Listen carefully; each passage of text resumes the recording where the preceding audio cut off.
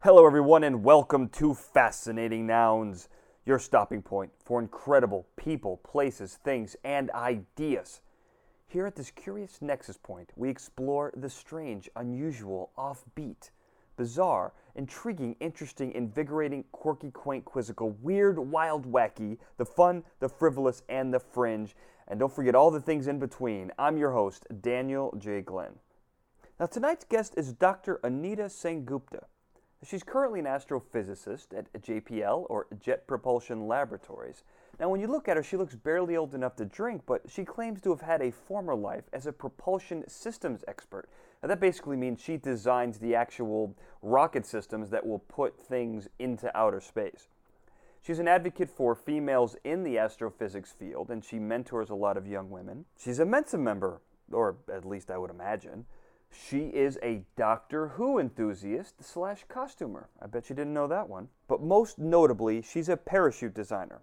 But I'm not talking about the parachutes that are designed to make you not die. I'm talking about a parachute that will take something going the speed of sound and bring it to a screeching halt right in front of your eyes. Okay, that's slight hyperbole, but this parachute did allow the Mars rover to land safely on the surface of the red planet. Now, I will say, for some reason, Glencoe Studios is experiencing some sort of technical failure, so I apologize if that affects the sound quality of this interview. Dr. Sengupta, thank you for being here. Not to overstate this in any way, but you're kind of an American hero. I would argue an American treasure for everything that you've done. Wouldn't you agree? No. No. Well, let's go through broad strokes. Kind of because you were heavily involved in the landing of the Mars rover. Yes. Which is incredible. It's currently the greatest feat of mankind. I think we can all agree on that. But you were involved in that. In what aspects were you involved? I know, but if no one else does, let's talk about it. Well, I was a member of the entry, descent, and landing team. So that's the portion of the mission, the phase of the mission that actually gets the rover encapsulated in something called an entry vehicle to land safely on the surface of the planet. Mm-hmm. And so basically, it's an energy dissipation problem where you're coming in at 13,000 miles an hour and you're getting yourself down to 2 miles an hour. Mm-hmm. The way you do that is with a combination of different technologies. And so the technology that I was responsible for was the parachute system, which is an aerodynamic accelerator. So that gets you from roughly 1,000 miles an hour down to 250 miles an hour. So that was my role. Now, I can totally keep up with this nerd speak. Can I call it nerd speak? I'm perfectly comfortable keeping up with it. But let's talk at a third grade level for people at home. No, we don't really. I'm just kidding. We don't have to. So you built the parachute. So when it here's why I think people are interested in this. This was on national television. People were glued, with the Mohawk guy. Were you in the room with the Mohawk guy, by the way? There are different control rooms at JPL, so I was in the EDL control room. And so what you saw on TV was the main control room. So we had the data coming in from the telemetry where it's being analyzed in EDL control room. So you were analyzing it in real time? I was witnessing it being analyzed. So I'm we witnessed it being analyzed. Oh my God, that's so interesting. I was a conscientious observer. You watched data being processed. Oh my God, tell me more. Let's talk about the landing team. So go through. Could you mind going through the 7 minutes of terror, horror? What was the hyperbole people used it? Yeah. Was it terror really? Terror. It's frightening, I guess, right? Because you've got 7 minutes. You've got to take out all of that velocity in a really short period of time, and then the vehicle has to do it autonomously, and every single aspect of that system has to work perfectly, or it's game over. So that's the reason why they use that phrase to describe it. So it has to be a essentially perfect engineering feat in order to pull it off. So 2 questions. Is it considered a terrorist if it was 7 minutes of terror, and how does that affect? Does the Patriot Act get involved? And number 2, if it operated autonomously, I'm no engineer, but I think that means by itself. Yes. So you guys didn't need to be involved at all during that? Well, you design the system so that it takes telemetry that it's collecting itself to do the triggering of different events. So we engineer the system ahead of time, so we have predictions of how each phase of the descent is going to perform, and then it's collecting data about how fast it's going, what altitude it's at, and then the vehicle itself then triggers the different events off of that. So, for example, it triggers when to release the parachute. It triggers when to deploy the parachute first, then release the parachute, turn on the engines, turn off the engines. So that whole sequence is something that we made ahead of time, that we engineered ahead of time, but in terms of we don't actually push a button saying deploy the parachute. The vehicle itself determines, okay, this is the speed I'm at, now I'm going to deploy the parachute. Oh, so it wasn't like no one had like a like a game control, like controlling a drone or anything. You weren't actively controlling it. Yeah, because Mars is so far away from Earth, the round trip light time is roughly 14 minutes, so it's impossible. So basically, by the time you would push the button, you would have already landed on the surface of the planet. So that was kind of that the funny seems thing. highly inefficient. Exactly. And the funny thing about landing night was that there's a portion of basically you're coming in on this crude stage vehicle, and the entry vehicle is attached to it, and then you separate at around 15 minutes out. So when we got the signal that the thing had separated, it had actually already landed because of that 14-minute delay. So when you watch the telemetry stream come in, it's actually looking, back in time. So there's nothing you could. There's no terror involved. I mean, it's already happened because it's 7 minutes. Yes. You know, I'm no mathematician, but if it takes 14 minutes to go back, the 7 minutes of terror happened before. Exactly, so there's no one's terrified. It's just you're more like concerned, maybe. Yeah. Like lightly concerned. There's not much you can do. There's nothing you can do about it. Maybe that's the terrifying part of it. And I think that phraseology was coined in probably the late 90s prior to... Oh, it's sensationalist journalism. It's unbelievable. Yeah. Well, I'm getting ahead of myself. I get too excited in these interviews. So if you don't mind walking through the landing sequence really quickly, and then we'll go into the parachute, which is pretty cool. So basically you're coming in with a velocity, it's called a hyperbolic excess velocity, and it's around 13,000 miles an hour, so it's incredibly fast. Wow. You're basically hurtling through interplanetary space with that. And then you're on a trajectory which is putting you towards the center of the planet, and then you start to feel the atmosphere at around 250 kilometers above the surface. And that feeling of the atmosphere is actually what slows the vehicle down. So what you're relying on is aerodynamic drag, and if you don't know what aerodynamic drag is, if you're going down the freeway, you put your hand out the window, you feel that buffeting on your hand, that's aerodynamic drag. And so you get more drag the thicker the atmosphere is, and or the faster you're going. And so our planetary entry sequences, when we go into planetary bodies that have atmospheres, allow us to use the atmosphere to slow ourselves down using aerodynamic drag. So it's a function of how thick the atmosphere is, how fast you're going, and how big of a body you have out there, how much area you have to slow you down. And so we use that atmosphere to essentially take out that energy from when we're coming in. And so we come in initially, we're in something called an entry vehicle, which is sort of odd-looking bowl shape. It's designed to produce a lot of drag. It's aerodynamically inefficient by definition. And so that area, in the case of our entry vehicle, was around 4.5 meters in diameter, which is probably something like 15 feet in diameter, so it's pretty big. Let's keep it in the standard. Not a lot of Europeans are listening to this. Kilometers, what is it? That's the problem, is that in the engineering world, we do everything in metric, but obviously in this country we do, in terms of colloquial speak, we do everything in English units. Well, who just to remind the I'll me try, and I'll keep it in English. just to remind me and the audience, what country landed the rover on Mars? Just out of curiosity. Oh, the United States. And what system of measurement do we use in the United States? We should demand English system. There we go. Well, you can keep using metric system. I'm sure people are very familiar with it.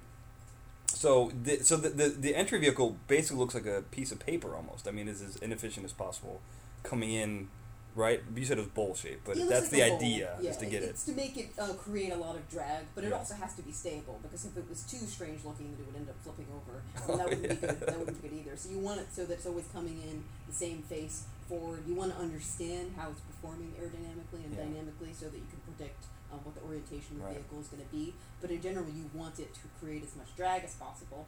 And then because you've got a certain constraint of the size of a launch vehicle fairing, that entry vehicle can only be as big as the biggest launch vehicle fairing. So that actually limits the size of the drag area for the initial heat shield. And so the other part of that is that when you're coming in at really fast speeds, you're also getting really hot because of thermodynamic heating. And you actually get up to a couple of thousand degrees centigrade. And so you have something called a heat shield, which actually absorbs that thermal energy, and it basically ablates away, so it kind of looks like the tip of a match, where the material is just kind of sloughing off. And so the energy is being absorbed in that process, is sloughing off in that process, but then the rover, which is inside of this entry vehicle, is protected. It never gets that hot. And so that's what that heat shield is. So not only does the heat shield slow you down because of aerodynamic drag, but it also protects you from that aerothermodynamic heating environment during that entry, because of essentially friction with the atmosphere. So then it comes through the atmosphere, and then you got it. So it's coming in pretty hot. It's coming in 13K. That's kilometers per minute. 30,000 miles per hour. Miles per hour. And that initial descent on that heat shield actually takes you all the way down to 1,000 miles per hour. No kidding. That's a pretty nice reduction in speed. So you get most of your deceleration using that initial hypersonic to supersonic descent phase during that really hot entry condition. And there's another aspect of that, which is also the entry G's, the deceleration forces that you're feeling, which are on the order of 10 G's. So that's like when you hit the brakes in your car and you go. Yeah, but right. you'd go slot if you were. Right. So for Very a true. robotic spacecraft, you can come in with those kinds of high deceleration forces because it's only mechanical equipment, avionics. There's no organic people inside. So Right. if it was a people mission, you wouldn't be able to come in with that kind of deceleration. I believe the term's manned mission. Or People, human. I prefer manned mission. so you can't land a rover at 1,000 miles per hour, I No. assume, No. right? And that's where you come in. Yes. Bam, hit so it. at that point, given the size of that heat shield, that's as slow as you're going to go. So at that point, you've got to take out the rest of the energy by other means. And so the other means that we do that is first a supersonic parachute, which takes us from basically 2 times the speed of sound on Mars down to just below the speed of sound on Mars. And that takes you to a terminal velocity, which is around 250 miles an hour, from 1,000 miles an hour to 250 miles an hour. And then at that point, you can't slow down any further because you've reached terminal velocity on the parachute. And then you do the rest of the descent on retro rockets to get you down to roughly 2 miles an hour. Retro rockets. Yeah. And then we're gonna get back to the parachute. You haven't gotten off the hook on that one. But then, if I'm correct, correct me if I'm wrong. You designed what they call the sky crane technique, which I assumed is that correct? Oh, well, it wasn't my design. This guy. Oh, it wasn't? No. So I think there are many people involved in this mission, and so my portion was mainly on developing the parachute system, but I also worked on assessing what the landing environment was going to be at the termination of the sky crane maneuver. So right when you're doing the touchdown on the surface at the end of the sky crane maneuver, I made an assessment of how much the plumes from those engines were interacting with the Martian surface, and what kind of aerodynamic and contamination environment that created. So these projects are done by hundreds of engineers, and so typically you have engineers and engineering teams who are responsible for different portions of the descent. And so it's a feat of teamwork actually to pull this off. So you didn't have anything to do with the actual sky crane technique, with like the dropping of the only craning in the it sense that down we all worked on it, but I mean, there's like somebody was responsible for developing those engines, the retro rockets. Somebody was responsible for developing basically the spool that spooled the tethers that came down. There was an engineer responsible for that. for the spool itself. Yeah, it was called the BUD, the bridal umbilical device. Well, I'm assuming it's not called a spool. Who's going to pay? What government agency is going to pay $1 million for a spool, right? The BUD, that was a nice name for it. There's another engineer responsible for the guidance, navigation, control system that actually made sure like how we actually fly the vehicle by throttling the engines, and so the algorithms associated with that. And so these projects are filled with so many people, and you have to have somebody who's intimately involved with each aspect of it to be able to make sure that it works properly and works within specification. Okay. So So it's kind of like in a movie with CGI artists. They have there's one person who's every blade of grass has like one artist associated with it. So you guys didn't leave anything to chance. You mean no, you didn't fly by the seat of your pants on any of this stuff. And then on top of all that, so you have engineers responsible for the hardware development. You also have engineers responsible for the analysis of the end-to-end system. So the challenge of a Mars entry, descent, and landing sequence is that you can never actually test it end-to-end on Earth. The first time you test it end-to-end is on landing day on Mars. Wow. And so what you do in between is you perform tests for each portion. So you perform tests of the thermal protection system, the heat shield material, tests of the parachute, tests of the engines. But the only time that whole entire sequence actually was done in real life, end to end, was on landing day. So what you have is you have these simulations. They're called Monte Carlo simulations, where you feed in the different engineering parameters for each one of those phases to make sure that you've got enough altitude margin, you've got enough timeline margin, so that you understand how much propellant you need to carry, how big does the parachute need to be, what kind of throttle level do you need on the engines, and you do that analytically with one of these end-to-end simulations. That's what makes it so difficult, is that you have to fully understand the system from a fundamental physics perspective, build that into your hardware, run these simulations, give yourself enough engineering margin, and then on landing day it works within spec. Man, that's intense. And it worked perfectly too. You guys did a great job. It was beautifully done. So why is it called the Monte Carlo system? I think maybe that I'm not sure. I don't think it has anything to do with Monte Carlo, the city. So it must be some person who designed the initial simulations why they call it Monte Carlo. That's one thing I don't know. Okay. That's a good question. But it's definitely that's what the simulations are always called Monte Carlo simulations, and they're statistical simulations where you feed in all of your baseline parameters, and then you put uncertainties on those parameters, and then it runs a statistical simulation to see like your 1 sigma, your 2 sigma, your 3 sigma performance based off of like these highs and these lows and all the engineering parameters that you put in. Well, I know what a Monte Carlo parameter system analyzer is. You don't have to okay. explain it to me. Right. I know, I'm well versed in. So when you I guess I imagine the trick is honestly is getting the gravity, because the gravity is 1/6 of. Oh. Or no, that's the moon. What is it? 1/3. That's got to be the trickiest part, is testing things under 1/3 gravity, because you can't really simulate that here. Am I right? Everything. It's not just that. So I mean, so the gravity is different. Yeah.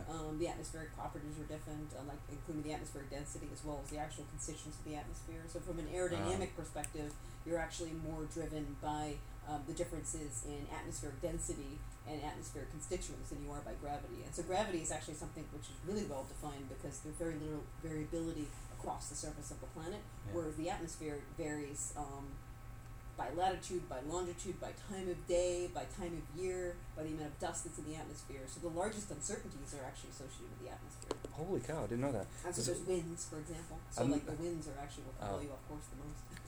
Atmospheric constituents. I like Yeah. that. I like So that. that's like, so on Mars like it's that phrase. primarily carbon dioxide. Yeah. But so when you look at things from an aerodynamic perspective, you look at a parameter. So in supersonic flow, you care about something called the ratio of specific heats, which is a function of what your gas properties are, and that determines what your shock angles are. And that will be totally different if you're doing it in air versus if you're doing it in CO2. So that's why it never looks the same. Now you can quantify it, so you can understand what's going on in air versus CO2, but you can never actually demonstrate the exact same thing until you go there. Now, when you mean air, you mean Earth air, like nitrogen, so oxygen, nitrogen and oxygen. right? Okay. Yeah. And on Mars, it's mostly CO2. Yeah, it's like 90 something? 5% carbon dioxide. Let's talk about the parachute, because now to the average person, a parachute doesn't sound that exciting. But I saw the video that you had. And NASA produced a video on the design and creation of the parachute. It's amazing what you guys had to do. I mean, because it's operating at faster than the speed of light. It's the speed of 2 times the speed of sound. sound. Speed of light. Yeah, that would be amazing parachute. Can you? Quantum shoot. Can you make one of those? That operates at faster than the speed of light? Yeah, it gets it down to the speed of light to, like a couple miles an hour. Could you? Well, ironically, my former life as a propulsion engineer, I worked on plasma propulsion systems, where you actually do get incredibly fast. Wow. So I think that the ions there could get to like a fraction of the speed of light, like a tenth of the speed of light. That's But that's a totally different application. No, that's totally off topic. Yes. So the faster than sound parachute, but it starts to do all kinds of weird Yes. things. Explain that a little bit. So that was the challenge of this mission, was that because we had this massive, big rover, like the size of a small car that we were landing, and because we wanted to land in sites where we needed more, basically altitude margin, we need to have a much bigger parachute, which produced a bigger drag area, which basically just took more energy out. And so we had to fly a parachute which was larger than we'd ever built and flown on Mars before. We also had to deploy it at a Mach number, which is a speed, which is in excess of any Mach number we had deployed before. And what that introduces is it puts it in this aerodynamic regime where it experiences something called a supersonic aerodynamic instability.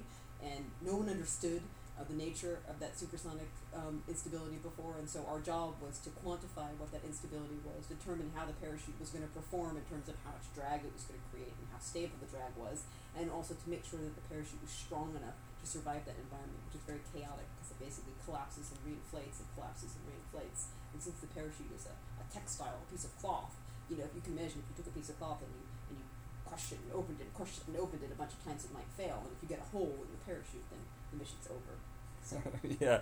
So so that was the biggest challenge, was designing for the parachute. For the parachute. Yeah, to make sure that it provided the drag that it was needed, that we were sure that it was going to inflate supersonically, that it was going to stay inflated supersonically, and that it would survive that really dynamic, chaotic, aerodynamic environment of 2 times the speed of sound on Mars. So what was, without infringing on any copyrights, how did you get around that problem?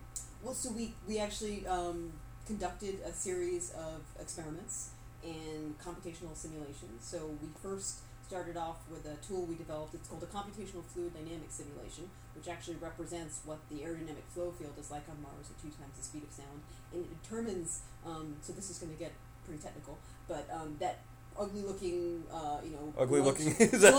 blunt body that I talked about before, the entry vehicle. Whoa, slow down, Egghead. Blunt vehicle. What? Well, so the entry vehicle, which is basically the heat shield that has the rover inside of it, it's got this really blunt shape to produce a lot of drag, but as a result, what happens is it creates something called turbulence off the back side of the vehicle, which is basically this energy cascade. So you can think of just sort of like Like a waterfall coming off the Kind of back. it, but it's really nasty, it's really energetic, it's really chaotic, and that waterfall, if you want to call it that turbulent cascade, is going straight into the parachute. And what happens is that causes the flow in front of the parachute to be crazy, and it causes the parachute to collapse and to reinflate. And so we didn't understand that until we actually did a bunch of computer simulations, which simulated that, and then we did a bunch of supersonic wind tunnel tests, which made measurements of a little parachute in the wake of a little MSL entry vehicle, and we were able to validate the computer simulations based off of the data that we collected. We were also able to determine the load that the parachute was going to see. We were able to determine sort of the dynamic nature of that load, just both from these computer simulations as well as from these subscale wind tunnel tests, and that's how we were able to quantify that environment and feel comfortable that we understood what was going to happen and that it would survive. But then again, you strap it on the rover and you just kind of cross your fingers and hope for the best, because you Yeah. can't really do anything. I mean, you kind of tested it and you just throw it on there and you're like, all right, buddy, good luck. Yeah, and so you build in a lot of margins. So you're one way around sort of the fact that there may be unknown unknowns, as we like to call them, and then there's only so much you can do in a computer simulation, so much you can do in a test environment. Is you put a lot of margin. So you make the parachute stronger than it needs to be. You make it not. You make your timeline such that in case you got reduction in drag, then what you thought you were going to get, you would still have some room. And then you use these statistical methods to be able to make sure that you can handle your performance within a sigma, 2 sigma, 3 sigma, that type of thing. What's a sigma? That's standard deviation. So it's, I guess, a statistical term. But it gives you like 99% confidence that you're going to succeed. So you felt pretty confident then, I imagine. Are you comfortable with 99%, or you prefer? Well, you can never get to 100%, right? Because that's the other. So the other aspect of this is the systems engineering aspect, where you have to make decisions of if you ended up putting too much margin in the system, you'd be flying a tank on Mars, and therefore you'd never leave the ground. So you have to make good judgments as to where you put in margin, where you don't put in margin, based off of your understanding of the fundamental physics, your understanding of the state of the technology, and so that's kind of the engineering trade space that you play in. So. And it worked. Yes. Congratulations. So the parachute is actually it's hand sewn, right? It is. It's like the most expensive parachute ever made, I think, yes, right? probably. It was hand sewed in the United States of America. Yes, in Connecticut, actually. In Connecticut? Yeah. Why Connecticut? So we don't sew them at JPL, right? So JPL. Oh, you had no hand in sewing it we physically. Don't. There's actually people whose job it is to build parachutes, and we actually buy them from a particular vendor, and so we work with the vendor in coming up with the parachute design, and then they fabricate it, and then we test it with them. So there's a vendor that makes parachutes for the NASA? Vendor's a funny terminology probably from your perspective, but we work in the aerospace industry with subcontractors, and so we don't actually build everything in house. Like we go out of house to buy a lot of our things. No, I meant, but there's a guy in Connecticut who makes hyper. Yeah, there's a company. There's actually many companies in the United States that make parachutes for sport applications, for military applications, for space applications, and so I did not know that. Than one. So we always work with those private companies to come up with the parachutes, come up with the engine technology, for example. Most of that stuff is actually built out of house. But now along that lines, JPL isn't a part of NASA. You guys are an independent contractor, sort of, right? Well, we are a NASA center, but we're a federally funded research and development center. So the facility itself is a government facility, but the people at JPL are Caltech employees, so employees of the California Institute of Technology. So it's kind of like Applied Physics Laboratory is managed by Johns Hopkins, JPL is managed by Caltech. I think Lawrence Livermore is managed by the University of California, and there's another one that's managed by the Lockheed Martin. So they're federally funded research development centers. So our primary business space, I believe, is government work. Obviously, it's all government work, and most of what we have is NASA work. So, but it's a model that works really well, and then JPL for many decades now has been responsible for a large part of the robotic space exploration program for NASA. Right. Have you thought about or interested in, and you can choose to neither confirm nor deny these reports, at SpaceX? I mean, are you excited about what they're doing? Would you jump ship in a heartbeat, or how do you? Well, I think the commercialization of space is a wonderful thing. I think the more people we can get involved in the space program and developing space technology is going to reduce the cost of access to space. It's going to get more regular people involved in space exploration, whether it's from a space tourism perspective, a mining perspective, a space power perspective. So any commercial ventures and privately funded ventures is a wonderful thing for all of us. So I mean, because what we do is focused more on scientific exploration goals, whereas what the commercial sector can be is obviously profit based. and for more commercial applications. And so I think it's a great thing. So I think what SpaceX is doing is amazing. I think what all of the aerospace companies are doing is amazing, and I think they can probably be more cost efficient just because they have a different type of business model than we do, and they have a different motivation for what they're doing than we do. So it's not for scientific exploration, it's for other purposes. So, but I think there's a lot of synergy between what we're doing, and we should work together as we always do, right? I mean, all aerospace projects are done, in concert between, the government and private industry. So. But SpaceX doesn't have to work through the government. I guess to launch something off the surface of the Earth, I think you probably have to talk to the White House about that. Customers will be government payloads, right? So with their launch vehicle, right. they'll be launching, whether it's a military satellite or it also could be a commercial satellite if they're doing resupply mission to the International Space Station. Obviously, their customer then is NASA. So they'll have a combination of commercial customers and government customers. But obviously, and their vehicle, I think, is being designed to handle both. And ironically, the new mission that I'm working on, which is a ISS instrument, we're most likely going to launch on a SpaceX Dragon to get up to the International Space Station. The Dragon's nice. It's roomy. It gets to where it needs to go. It's it's going to be. We're a pressurized payload, so we've been tentatively manifested on a pressurized Dragon capsule. Oh wow, that's got to be trickier, I imagine, on a pressurized vehicle. Well, it's actually nice because that way you don't have to be exposed to the vacuum environment, and you can utilize commercial off-the-shelf electronics technology that you wouldn't normally be able to utilize because you're always in a vacuum shirt-sleeves environment. Right. So, but there's a lot of synergy between what the private sector is doing and what we're doing, and all it's going to do at the end of the day is reduce the cost of access to space and get more people involved in space exploration. Speaking of space exploration, I could see you as an astronaut. Are you of any interest in? Because they're kind of like the quarterbacks of space, Yeah. I mean, would you ever want to go to Mars? You were talking about peopled. When I said people, I said, man, you got very.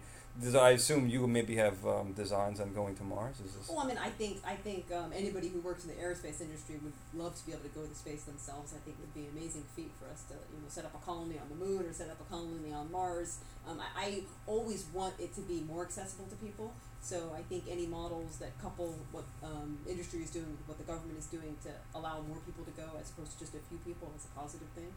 Because I think, to be honest with you, the reason why NASA, in my opinion, is so incredibly important is that it motivates kids to become scientists and engineers who never would have considered those careers otherwise because they dream about being able to go to space, they dream about being an astronaut, they dream about exploring other worlds. So I think that's truly the true calling of NASA and the true role of NASA in society is that motivation for the next generation. And it certainly motivated me.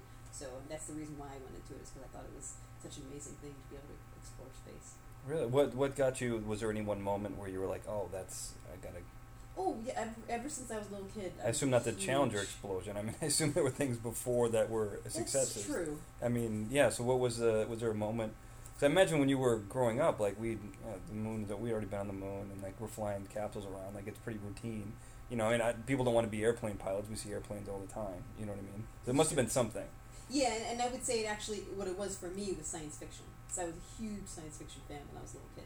So I watched like Star Trek and Doctor Who, actually, were the things that I watched when I was a little kid. And so that motivated me. Yeah, the old Doctor Who on PBS. I was going to ask, which Doctor Who?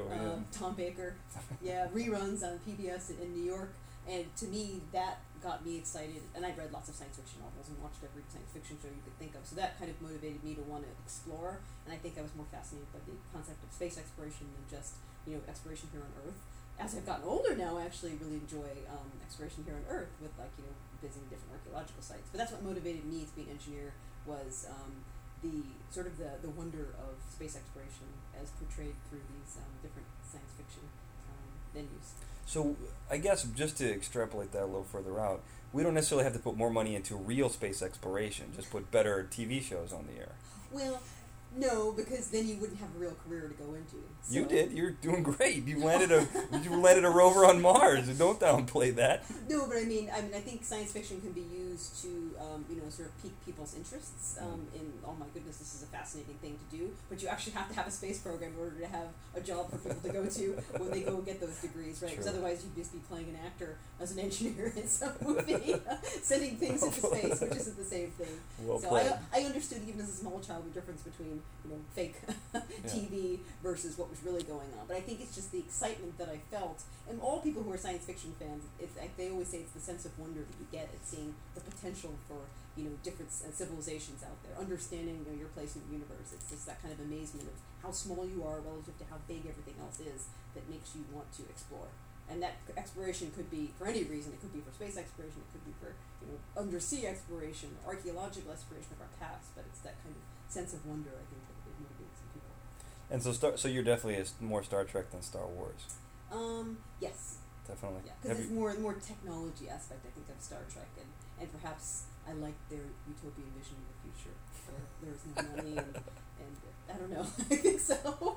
So Blade Runner wasn't one of your favorites, or? I love Blade Runner. Oh, really? Wrong, yeah, but I mean, I think there's something beautiful about the concept of Starfleet and that they're not a like if you just watch the most recent Star Trek movie, they said we're not supposed to be military exploration of space. We're doing this for scientific reasons, which I think that was the vision of Gene Roddenberry. I believe it had nothing to do with military. They had to have military capabilities, but it was all about exploring for the sake of exploration. So I think that was the message of Star Trek. So Star Trek what are your top 3 sci-fi? Doctor Who. Doctor Who's number 1. Tom Baker. Yeah. Okay. Without a doubt. Tom Baker, and then Star Trek. Yeah, I would say Star Trek, and then everything else. What's everything else? Everything else. So now what about Terminator 2? Is that more? I think to me, like the Terminator 2 future or the Matrix future is probably more accurate than the Star Trek future. Yeah, that one is more of a. I don't know if dystopian is the opposite of it, but yeah, it was more harsh, gritty. Actually, no, my number 2/3 is Babylon 5.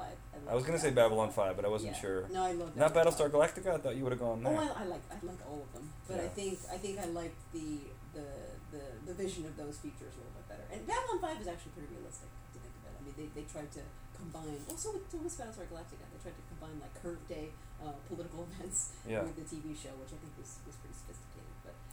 But I think from a motivational perspective, you probably wouldn't get motivated by Battlestar Galactica as a little kid as you would by Star Trek, right? Which was about look, new alien civilizations and what they're doing. But Star Trek was a lot about the gadgets, like the kind of cool things that they did, right? It was. Yeah. I mean, have you ever? I mean, a lot of it, we have today. We don't have a transporter, but some of the stuff. Well, and oftentimes because of Star Trek, I think the people who did the Motorola flip phone were kind of inspired by the communicators. So I think they did say they were. So for sure. And to be honest with you, it's not even science fiction. Everything we have today, cell phones, the internet, satellite TV, the satellite radio, that's all thanks to the space program. Modern materials. I mean, so we joke that we get motivation from these science fiction shows. We actually have the technologies we have in our hands here today with my iPhone and your computers, probably because of the space program. Those things were developed to support that industry and then transferred over to dual use in the commercial sector. Yeah, I mean, it's definitely a chicken or the egg argument, because I would say a lot of people were inspired by Star Trek to do that stuff, which then created the space. I mean, we landed on the moon before Star Wars, I think. Yeah. It's right around. It was probably. I think it was. Yeah, I forget. It was probably a little bit around the same time. Yeah, that's the development for it started earlier. Yeah. Right. The development for the Apollo program started 50s, 60s. So, have you ever wanted to make little gadgets from Star Trek? Have you ever thought like it'd be cool to do like have a phaser or I didn't watch I never seen an episode of Star Trek, but I know a little. I know a little bit enough. Yeah, I like Star Wars, but I know a little bit about things they use. So like the phaser, you can set it to stun or kill, I believe. Now is the Vulcan necro? Is that a real thing? I don't think so. That's out of your area of expertise. Yeah, I don't know how to do that. That's more yoga related. Well, let's death yoga. Well, let's talk about your area of expertise. How did you always want to become a parachute maker, or how did you?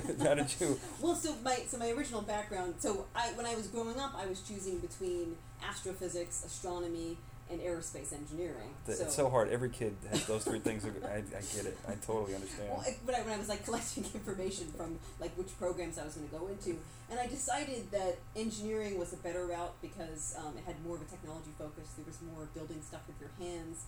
It was about creating as opposed to just observing. So I was definitely more of the engineering mindset as opposed to the scientific mindset. Nevertheless, those things are coupled, right? I mean, the science is the language of engineering.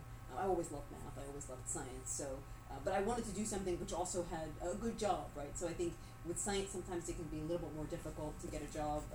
Like if I think astrophysicists probably don't have as many job opportunities as like chemists, for example. Chemistry is more of a universal science. But so that's why I figured aerospace engineering was better job opportunities, and I like the idea of creating technology. So that's why. And so, and of course, I think every kid goes through a time period where like, oh, should I be a veterinarian because I love animals and stuff like that. But I decided that aerospace was the right path for me. So, and where did you grow up?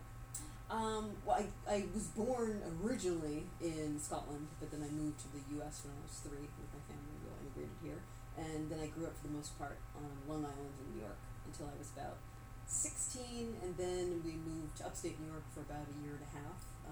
And then I went to undergraduate at Boston University and then graduate school in California at University of Southern California. And that's where. So, what are your degrees in? Oh, they're all, so my MS, or my BS, MS, and PhD, they're all in aerospace engineering. Aerospace engineering.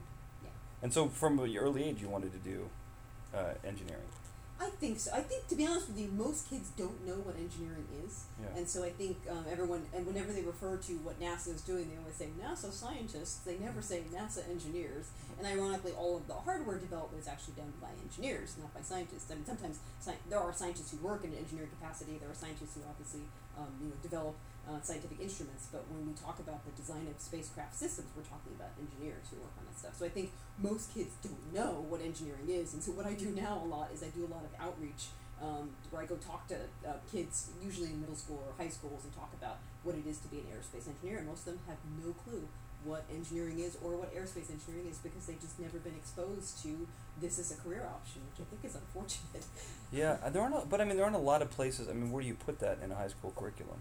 Well, I think you have to have it as part of your career day or career planning curriculum. I mean, there has to be a place for it, right? Because you're training people in school to go and become something. So you have to tell. They obviously know what a doctor is, they know what a lawyer is, they know what a scientist is, but they don't know what an engineer is. And I think they should expose them to sort of the full gamut of career options that are available to them. Or you have people like me and my friends who do this on our own time and just organize those things. And we normally work with teachers at these schools who organize these career days on their own time, right? So I think it's just a matter of pulling the right people together and getting the message out. But it's important. I mean, if you look at the trajectory of sort of the global economy right now, being in the high-tech fields, that's the place to be, right? Being in the STEM field. So it benefits the U.S., it benefits all the people here, it benefits everybody to have more people trained as engineers. So you do all this stuff on your own time then? Yeah. So do you do a lot of volunteer work with? Yeah, I try to do maybe 2 things per month if I can. No kidding. In the area here in SoCal? Yeah, I mean normally I've done stuff or I've done one international thing. I've done a bunch of stuff around the country, and then I do a lot of stuff in the LA area because obviously it's easier. I do it on the weekends and the evenings, and I get every other Friday off. So. Oh, you get every other Friday off? Yeah, on a 980 work week. So really? Yeah, so that facilitates being able to do stuff in the area. And there's so many schools here and so many kids who need exposure to these things that it's actually a good place to be in that sense. So do you ever take on mentors or like little kid sisters or kid brothers, or kind of take them to JPL and show them around? Yes, I've mentored several people, and so almost exclusively I always seem to have female mentees that I'm mentoring, but usually I probably have like 3 or 4 people that I'm mentoring at a time. Wow, so, that's and great. usually they're at work, but then there's some people that I meet through like other colleagues' daughters or cousins or related people, and they just set up meetings with me. So. Yeah. But I do think it's important because one of the things that people always ask, because I always say, well, I want to see more girls and women in science fields, and people say, well, how come there aren't enough? And I don't really know the answer to that, but what I can say is that growing up, I didn't have any female role models who were scientists or engineers. When I was an undergraduate, I had like maybe 1 female professor. When I was in graduate school, I had 0 female professors. So I think that's got to hurt when you don't have enough women doing these things to kind of inspire the next generation of women. So I feel like it's important for me to be doing that now. Yeah. Well, it's got to be tough. I mean, just in the culture, you're obviously off the chart smart. I mean, that's got to be intimidating for men sometimes, I imagine. I mean, just in general, right? I mean, are you intimidated? No, I'm not intimidated. I'm fascinated. I'm just, I didn't know women could be so smart. I'm kidding, joking. I'm joking. No, but honestly, I mean, I'm beating him off.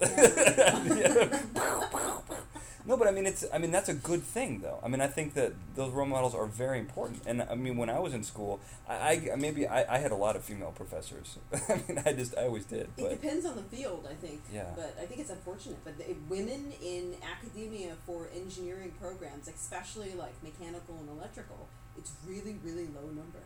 Very low number, like 10% probably at best. Yeah. So now I actually teach as well. So I teach at USC.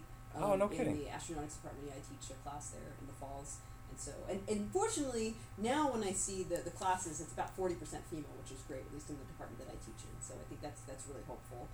And I like to do that because now all the kids in my department have to go to my class. They get exposed to me. I don't know if that's a good or bad thing. Hopefully it's a good thing. Did you set that up? Is that a political move on your part, or is it? It's a really small department, and Yeah. so I teach it's basically the astronauts and space technology, astronauts and space environment. So it's like a intro to spacecraft design class. I go through all the subsystems, so they all have to take that class. So they all come through me, and we always have a tour every semester. So I bring them to JPL, and I try and just infuse sort of real world elements of what I'm doing at work with the problems that we're having at work and how it couples to the subsystems that they're learning about. Yeah. So this is kind of what you saw yourself doing, because a lot of people go to school and they don't quite do what they want, but it sounds like you get to do exactly what you wanted to do, that's got to be really exciting. Yeah, and I think the one thing is, as you get older, though, you feel like you should be contributing more to society. And so what I'm trying to do as I'm getting older is I'm trying to teach and do more outreach stuff, because I want it to connect, because it shouldn't just be about me, right? I mean, because what I'm doing is facilitated by the U.S. taxpayer, so Sure. You have to kind of give back to everybody else so they see sort of the beauty of what it is that they paid for. Right. In almost everybody you speak to, like I talk to technical audiences as well, but my most fun thing is when I talk to non-technical audiences, because then you can connect with people who hadn't normally thought about space exploration. All of a sudden they're like, wow, that is kind of amazing. And then everyone's a supporter of it. We're our own best advertisement. Right. It's amazing. I mean, especially when you send pictures back and it's driving around. I mean, like, it's pretty cool. Now that is if it's real. Now let's get one. Yeah, let's get conspiratorial on you for a second. Is there actually a rover on Mars? This wasn't done in a soundstage. There is a rover on Mars. Yes. Yes. Could you tell me if there wasn't? Could you wink to me right now and let me know? She's winking. I could tell you, but there's definitely a rover on Mars. So many rovers on Mars, actually. So. Is that? Oh, because I guess you guys have. Yeah. Sojourner, Spirit, Opportunity, the Phoenix Lander, Viking 1, Viking 2. Yeah. So. Well, and along those lines, have you? You don't have to answer this question if you want. I just find this interesting. What do you? I mean, because there was a picture taken from the Mars rover where I haven't actually seen the picture, but there's supposed to be like a little squirrel on Mars. Is that? You've heard about this, right? I'm not making this up. You've heard about this, right? I've heard of all kinds of interesting pictures that people have seen on Mars.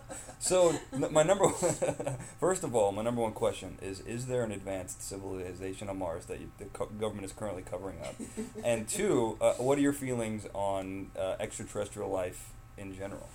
Well, we actually have a spacecraft called the Mars Reconnaissance Orbiter, which has an instrument on it called the HiRISE instrument, which takes beautiful high-resolution pictures of the surface of Mars. So if there was an ancient alien civilization on Mars, we would know to an excruciatingly high-resolution perspective. So there isn't. We do have wonderful images of all over the surface of Mars, right? That's how we're actually able to map out where we'd like to land for our missions and understand how big the rocks are. Those are the kinds of image resolution that we have. Wow. So we would know if there was. Oh, wow. Yeah, so we're able to statistically say that how big the rock sizes are because of these high-resolution pictures. So I wish there was, but there doesn't appear to be. There does appear to be all kinds of fascinating surface features. But hopefully maybe one day we can create our own human civilization on Mars. Make our own Martians. Yeah, exactly. And, we're also, the whole purpose of the Curiosity mission is to search for evidence of past and present habitability, which is did the conditions on Mars, could they have once supported life? And even the conditions now, could they still support life in some form, like whether it's in the subsurface in some kind of frozen area? And so that's kind of the whole reason of why we're doing what we're doing, because people believe that in the past Mars actually was warm and wet, and that there was water flowing on the surface, so it could have been habitable in the past. And we're investigating an area now which would show potential evidence of that past habitability. So that's kind of the whole reason why we're doing what we're doing. That being said, to me personally, I think it's probabilistically impossible that we're the only life in the universe, right? There's so many millions of billions of galaxies out there that it seems statistically impossible that we'd be the only life. Now, of course, galaxies are born and galaxies die, so just because there are collisions throughout the universe, right? That's how we formed. That's how the next one will form. From stardust into stardust. So there could have been life in the past. There could be life somewhere else. And I think the reason why we do what we do for the more bigger exploration, where we look for habitable worlds in other portions of the universe, is to search for that life. So I believe that there probably is. I don't know what kind of form that life is in. There may even be some kind of organics in our own solar system elsewhere. We haven't even explored. We've only sort of scratched the surface of places that we could explore in our own solar system. So I think we're all hopeful for them. That's why we do what we do. So that's I'm going to put you down for yes. I believe in alien life. Yes. A long-winded philosophical yes. Yes. There are aliens, definitely. Well, because I once heard this wonderful talk by a professor, I think he was from the University of Hawaii or University of Los Angeles, or UCLA, where he was talking about how there are meteorites that are constantly crash landing on Earth, and in one of those meteorites, or perhaps several of them, there have been little drops of water inside of there. And there's also radioactive decay undergoing inside of these little meteorites, which means that they're warm. And so it could be that better conditions actually existed out in one of these little meteorites in the Oort cloud, where you have this water and this hot little rock crash landing, hurling towards Earth, and perhaps that's where life actually started, from these warm, hot rocks that came from outer space, crash landed on Earth, and that's actually what initiated life on Earth. We don't know, right? But that is one theory. So I think that's kind of fascinating in the sense that we are, by definition, all extraterrestrials. I like that. So you believe we are the aliens. Okay. So let's go back to. I want to make one quick connection. So you think so you were inspired by Star Trek, and that you think that we should have more missions to Mars, more practical missions to Mars by NASA.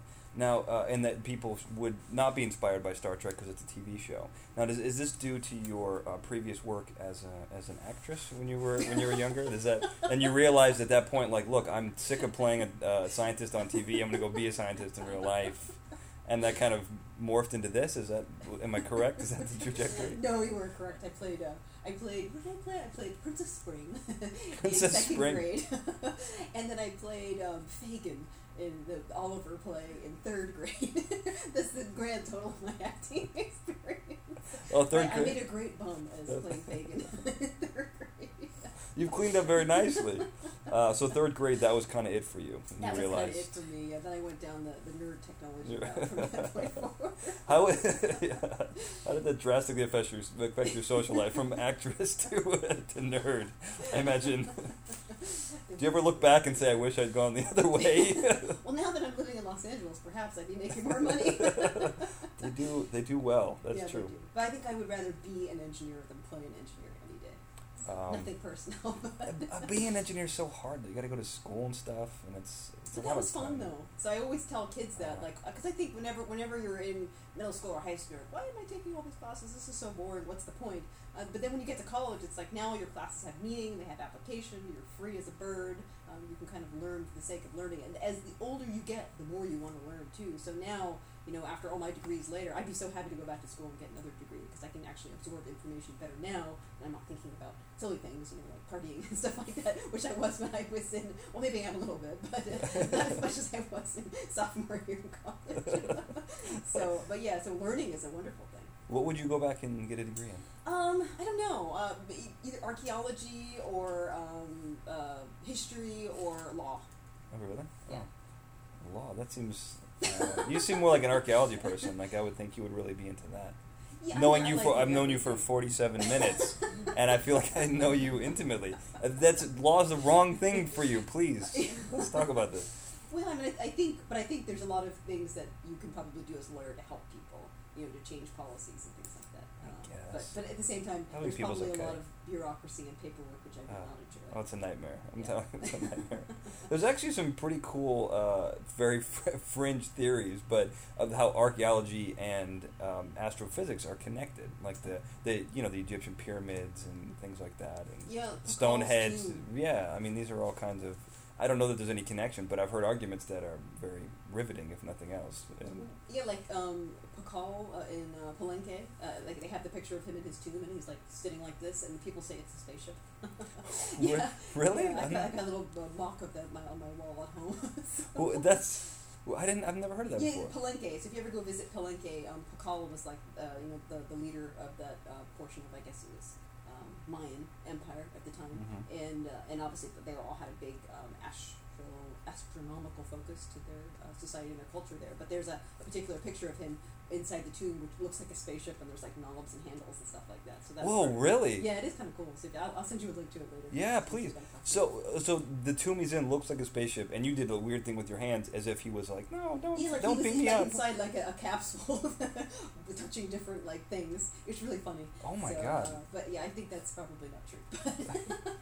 And on the other side of the tomb, there's like an avocado and chocolate plants and stuff like that. So it's just like when you look at the clouds, you can see certain things. I was so on board for a second. I was like, yeah, definitely spaceship. I'm going to look this up. I'm going to go see if I can get him on the show, even though I'm sure he died a million years ago. And then you said avocados and cocoa beans. Yeah. Kind of killed it. So one thing people don't know about JPL, which is, there's actually a pretty cool history to JPL, which we won't go into, but just south of JPL, there's a huge Frisbee golf course. I run there. You run? You don't play Frisbee golf? I have played Frisbee golf there, but I run there more often than I play. You don't get golf there. Can you run? I mean, it's like in trees and there's like you people. get hit by frisbees. Is that part of the? I have done it. Is that part of the regime? Is to make sure you don't increase your agility? So you run. It's a pretty big course. It's pretty nice. I mean, yeah, it's about. I mean, you can take it all the way out to the dam. There's actually a dam there as well, which is really pretty. That was built by, I guess, the Army Corps of Engineers. What's it called? I don't. The park is called the Hahamunga Watershed Park, and so I don't know if the dam is called the Hahamunga Dam or not. But it's about.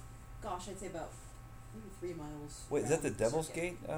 Yes, it is. It is Devil's Gate. Yeah. You know the history of Devil's Gate? No, I don't. No. It's pretty fascinating. We've got a couple minutes. Okay. I can tell you about it. Sure. So the my rudimentary understanding is that Jack Parsons, who started JPL, is that right? Jack Parsons started JPL, and he had an extreme interest in the occult, especially Aleister Crowley, who was in England. I don't know if you know who that is. I've read City of Quartz, so I know a little bit about that. Okay. The dark magic. Yes. So there were lots of things that went on, and he, he's one of the smartest guys in the city at the time, and he had this. And this is the time when occultism was very popular, and there's a group, and so he would go to the dam, Devil's Gate Dam, and do all kinds of rituals. And they had actually one of the things he tried to do was to create the Antichrist through things that was very strange and weird. The reason why they call it Devil's Gate is because supposedly one of the ultimate things that they did was to create. They said it was one of the 7 locations on Earth that's a portal to hell, and that's why they call it Devil's Gate. Wow. Yeah, and in that particular area, they picked it, I believe, and if I'm making this up, no one will know, but I believe that the indigenous peoples also believed that area had mystical powers as well. Usually places on Earth that are called Devil's Gate, Devil's Hideaway, those were named by the indigenous peoples as places where they stayed away from for whatever reason that they had. And so that particular area, that is tied into JPL, and I didn't realize you could run all the way to the dam, because I've always wanted to go there. But I mean, that's interesting stuff about. Yeah, JPL. that is cool. It's really pretty, actually. Yeah. So, what's your level of interest in the occult? And do you have any interest in going to hell? Because I think there's an opening 3 miles from where you work. Well, I go there like once a week. So. Is that right? To Devil's Gate. Uh-oh. I don't think I've been to hell yet. So. Is Satan inspiring? If you made a deal with the devil, you seem pretty smart. It's more smart than you should be. There's something going on here. Well, if I get a plug to my new project. Yeah, please. Any other ways to get a hold of you? Yeah. Oh, okay. Well, so my new project is we're developing. It's actually pretty cool. No pun intended. We're developing a ultra cold quantum gas facility for the International Space Station. So we're going to create something called a Bose-Einstein condensate inside of the International Space Station. It's a facility that other scientists can come up and use. And we're going to get basically atoms down to a temperature of around 100 picokelvin, which is 100 times 10 to the minus 12 Kelvin. And at those temperatures, matter stops behaving like particles, like billiard balls, like it normally does, and it starts to behave like waves. So just like light has a particle and wave nature, matter also does too, but you only see it when you get to these incredibly cold temperatures. And so we're going to get down to basically the coldest temperature ever, and we're going to see something called macroscopic matter waves and see how they interact in a microgravity environment. So, and we just started that up. We proposed it about a year ago. We got selected. to build this instrument for space station, and we started building it in October, and then we're going to finish building it in 2 years from now, and then launch it in roughly 2.5 years from now. That's amazing. It's going to be neat. So it's called Cold Atom Laboratory. Cold Atom. Who came up with that name? Well, yeah, we were thinking whether we would call it Ultra Cool or Cold Atom Laboratory, but it's a good tagline because we've been saying we're the coolest spot in the universe. Which we are technically, so. So, but you guys, are you on Twitter? I mean, do they make you update all this stuff? Do you have Facebook pages and stuff like that? I mean, not a personal one, but like, do they have? I've never made a fan page for myself on Facebook, but I do. You're gonna need one after this show.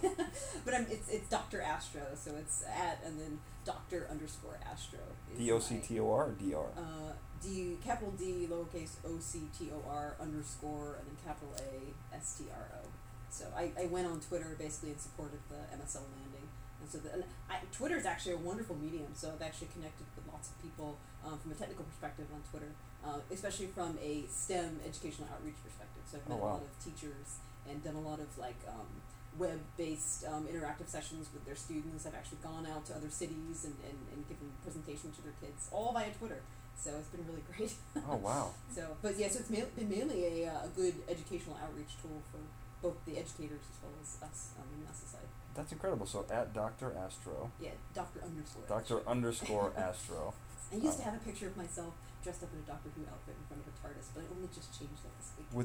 With the scarf and everything? Well, so there's an annual Doctor Who convention in Los Angeles, if you didn't know, by the airport, and so people dress up as the different doctors, but the women dress up as female versions of those doctors. So I was dressed up as a female David Tennant.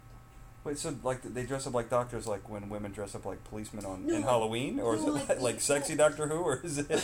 Well, it could be. I guess it's sexy depending on how short your dress is. Right. But I mean, you dress to the different doctors. Like Tom Baker has the scarf and like that outfit. David Tennant has like a purple suit, so I wore like a purple suit dress and an overcoat, and so it's a female version of the same character. So it's kind of something. I think they call it. I only just got drawn into it about a year ago by people I met on Twitter. It's called cosplay, but it's a lot of fun. So you get like super crazy Doctor Who fans from around the world, actually, not just local people who attend this convention. This is serious. It is, yeah. It's actually a lot of fun. So it always happens on my birthday too. So. Well, happy birthday. Oh, that was a while ago. I didn't wish you happy birthday. Happy birthday. Well, Dr. Sengupta, thank you so much for talking to me, and thank you everyone for listening. Have a good night.